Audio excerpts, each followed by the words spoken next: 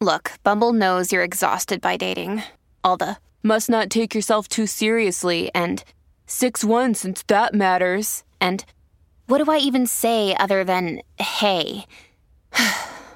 Well, that's why they're introducing an all-new Bumble with exciting features to make compatibility easier, starting the chat better, and dating safer. They've changed, so you don't have to. Download the new Bumble now. Think you know the Brooks Ghost?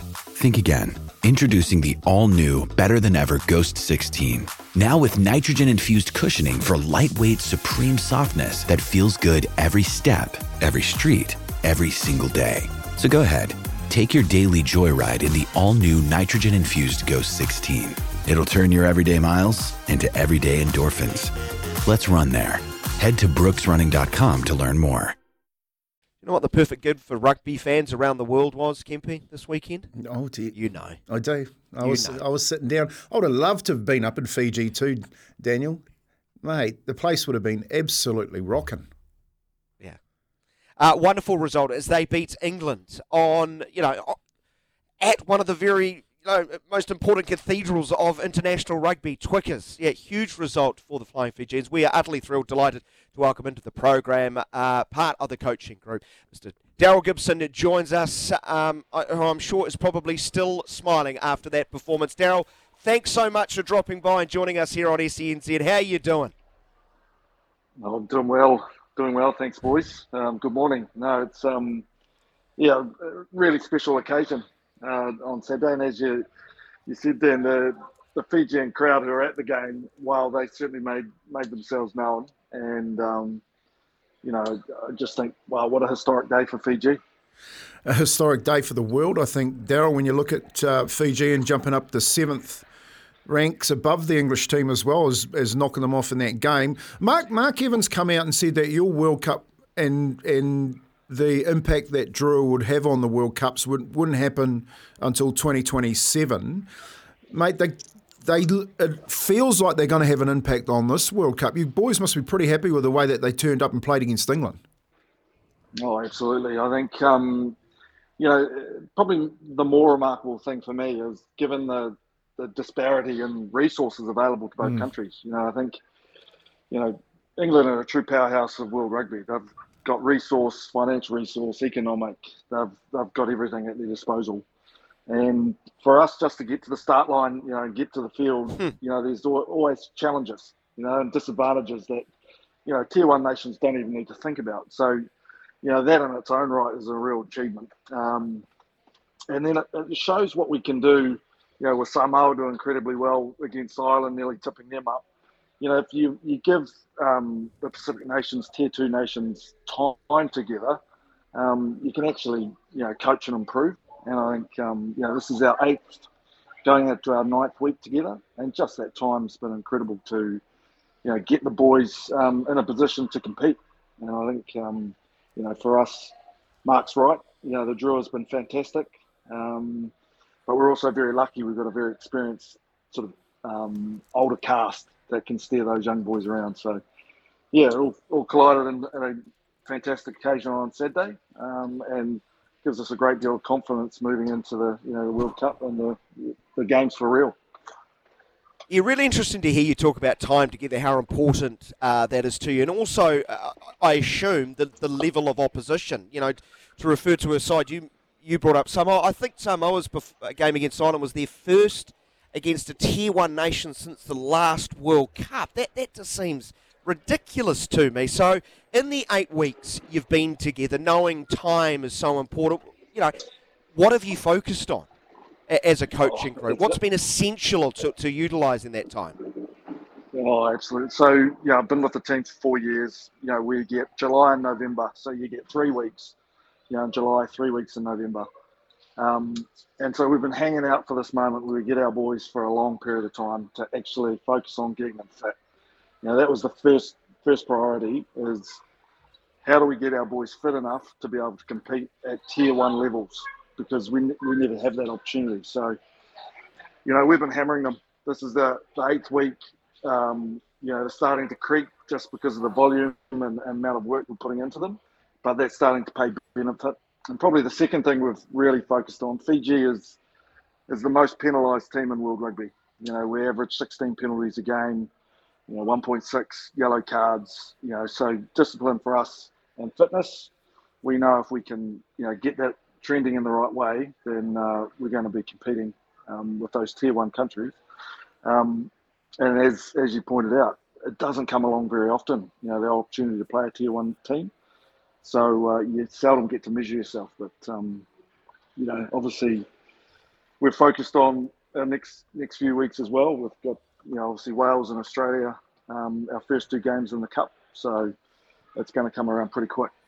They talk about, Daryl, that I guess that makeup of a Fijian player, if you can actually get them fit, then their talent and their skills tends to be far superior than anyone else. The draw in the competition this year and that week in, week out professional game, how much has that played leading into the World Cup? Oh, it's huge. Obviously, the draw are second year professionals now.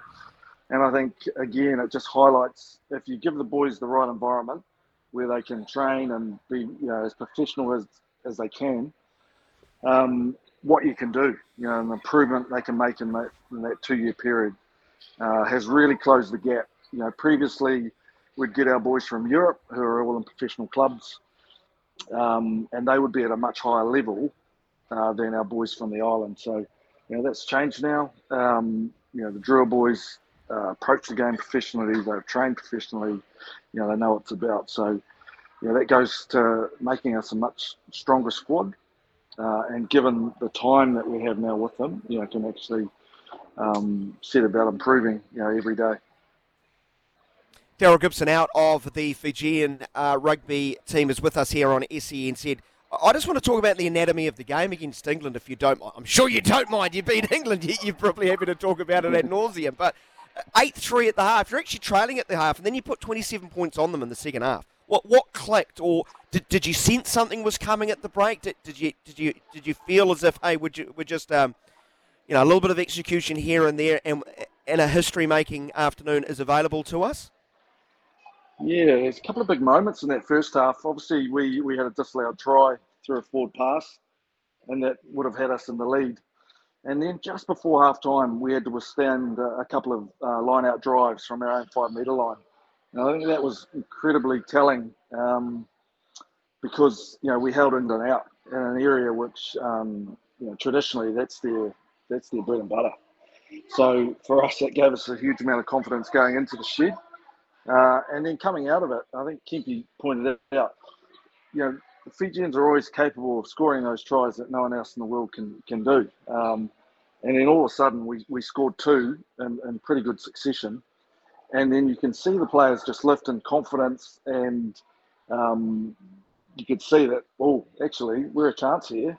And so, everything, the intensity levels, the concentration stayed high, which, again, leading into this game, our second half performances have been dropped off. And so it's really pleasing that we went the other way and came away with, quite an incredible win. I'll tell you what, it's a really scary thing, Daryl, when you've got players who ability-wise are head and shoulders above the opposition, but confidence starts to come behind them and give them that actual belief that, man, if they can hang with them, they're going to actually destroy them. I actually saw a little bit of the 2002 Warriors in that Fijian side in the second half. In saying that, what is the rest of the Pacific when you're talking about Samoa and Tonga? And the way that they're playing in this World Cup also aided with Fiji in their progression. Yeah, I guess, we've all got our different strategies. I know, we're certainly approaching it that we want to play a style of game that is uniquely Fijian. We want to retain that identity and not turn the boys into a clone of a tier one nation. So we're really careful around making sure that all those things are retained and encouraged. One of our, I know it sounds funny, but one of our things that we say to the boys all the time is just play like a Fijian. Go out there and have fun, keep a smile on your face. Yeah. And we'll see where that gets us. And if you look at, say, Samoa and Tonga, they approach the game in a very similar way. Their DNA is generally thicker, physical, big contacts, big collisions. And you can see that the game at the moment is being dominated by big teams, big collisions. And the team that win that at the moment is dominating rugby. So, I think it's going to be a fascinating World Cup in terms of what style comes through and actually wins. Daryl, you might have picked up on the point I was trying to raise earlier about the fans of Fiji, the people of Fiji. How much active support do they get? But I'd love to know from the player's perspective that connection between player and fan. Is it a real sense of we are playing for our people every game? Oh, absolutely. I think probably the best thing we did in our first 8 weeks is week 1. We went out to Taveuni, which is sort of an outer island of Fiji, 3 hours from the mainland, and we lived like Fijians. The boys stayed in a hut for a week. We had limited access to a ground, but it really got the team back in touch with what it is to be Fijian and the people who they represent, and it brought our team together because we were made up of the Drua and our boys from Europe. So all of a sudden, coming out of that 1 week together, we were a team and knew very clearly who we were representing and who we were playing for. And I think that's just continued to build and grow. And I think what you're seeing now is a whole nation swinging behind the team, and that's really powerful. Well, you're going into the World Cup. You got Wales, Australia, Georgia, Portugal in your pool, and lick your chops. We had a chat yesterday lick your chops about the likelihoods of Fiji and Australia possibly, up against those other teams. You must be quietly confident given that win against England, Daryl. But how do you keep them grounded? Like I know it's always good to get the win, but how do you bring them down and now get them prepared and keep them grounded to go out and do the same week in, week out in the World Cup?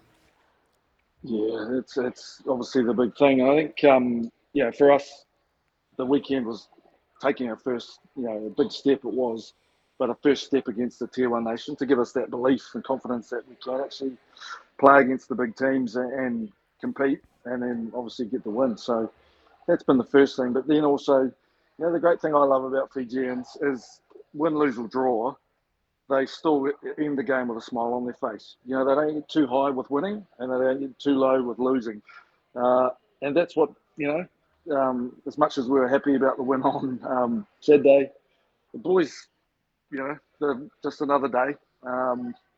And so I think they're really, really excited about the opportunity that's ahead of them. That's the feeling in the team that, wow, we're actually can play and we're going to compete.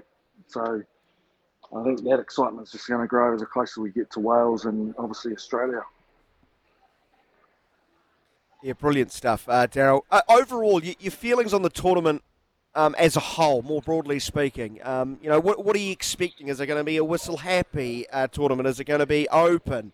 Is it going to be set-piece orientated? Is discipline the most important word for all teams at this tournament? Broad brushstrokes, what are you expecting as far as the event itself? I think you hit it on the head with discipline. Unfortunately, I feel that the cup's going to be decided by the team that doesn't get yellow cards, can limit the amount of penalties that they give away to not give away field position. And I think, unfortunately, officiating is going to be a major topic.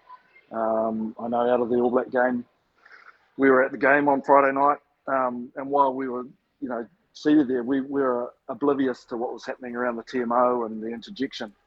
So I just wonder how much that's going to play a part. And then I think it's going to be a contrast of styles because you're going to have kick dominant teams like Wales, England, France to a certain degree, playing against teams that actually want to use the ball and be an attacking mindset. So, as I said to you earlier in the program, I think it's going to be fascinating to see what style wins through. And as an advertisement for our game, I think it's going to be incredibly exciting, particularly the Pool A, Pool B. But now, obviously Pool C and D, the other half of the draw, it looks far more competitive for those knockout stages. Oh man, how exciting! You got Pool C and Pool D. If I was coaching in them groups, I would be just rubbing my hands together, going, "We've got a definite chance getting through to the major games of this." And if they had a try of the tournament, I'd be putting all my money on Fiji because they'd be short favourites. You talk about resources and the disparity, Daryl. This is a real bugbear of mine with the Pacific nations.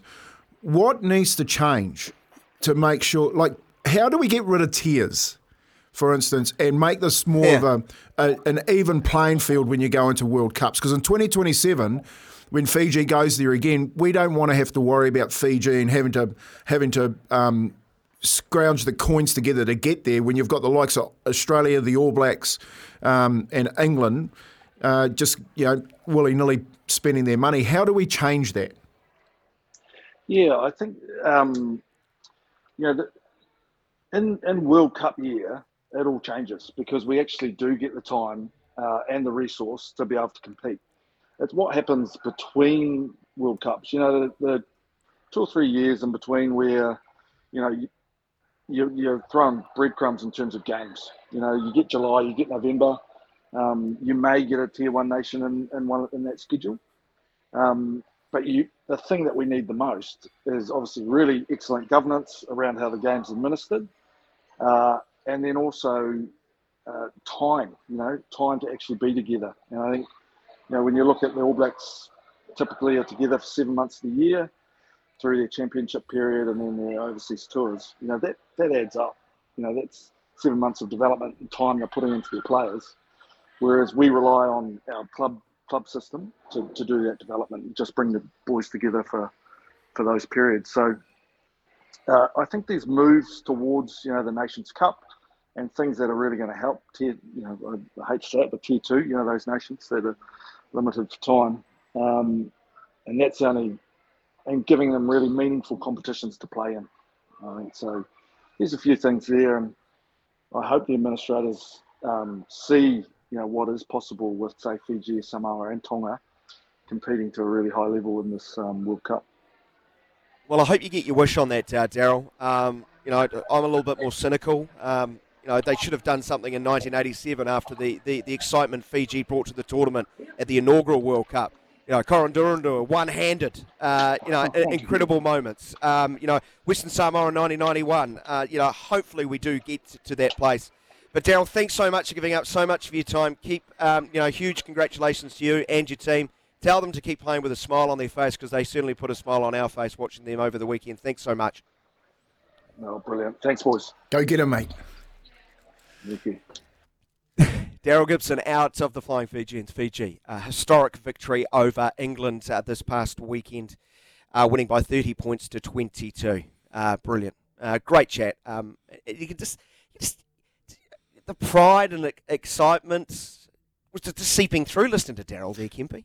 It's really, I guess when you break it down, because last week we talked about with the Daniel Anderson Stadium being named from Go Media. So I got to talk to all the old boys and the coaching staff, and you talk about the old days, like 6 coaches as opposed to 26 coaches these days, for instance. What he's basically saying is that he's caught in a bit of a time warp in preparation and resource, and they need to sort that out. Like if they get that part of it right, you're not going to have your normal Englands and Wales and those types at the top. The Pacific boys will go straight past them, and that's what I was trying to get to the point. Yeah, the athleticism, incredible. Yeah, good luck, Wales and Australia, if you're going to kick the ball a lot. If you're going to kick the ball a lot, you better kick the ball darn well, and you better chase even better. That is my word of advice to those two sides. Again, thanks to Daryl Gibson. You're listening to Izzy and Kempe for breakfast. It's nearly 25 after 7, back after this.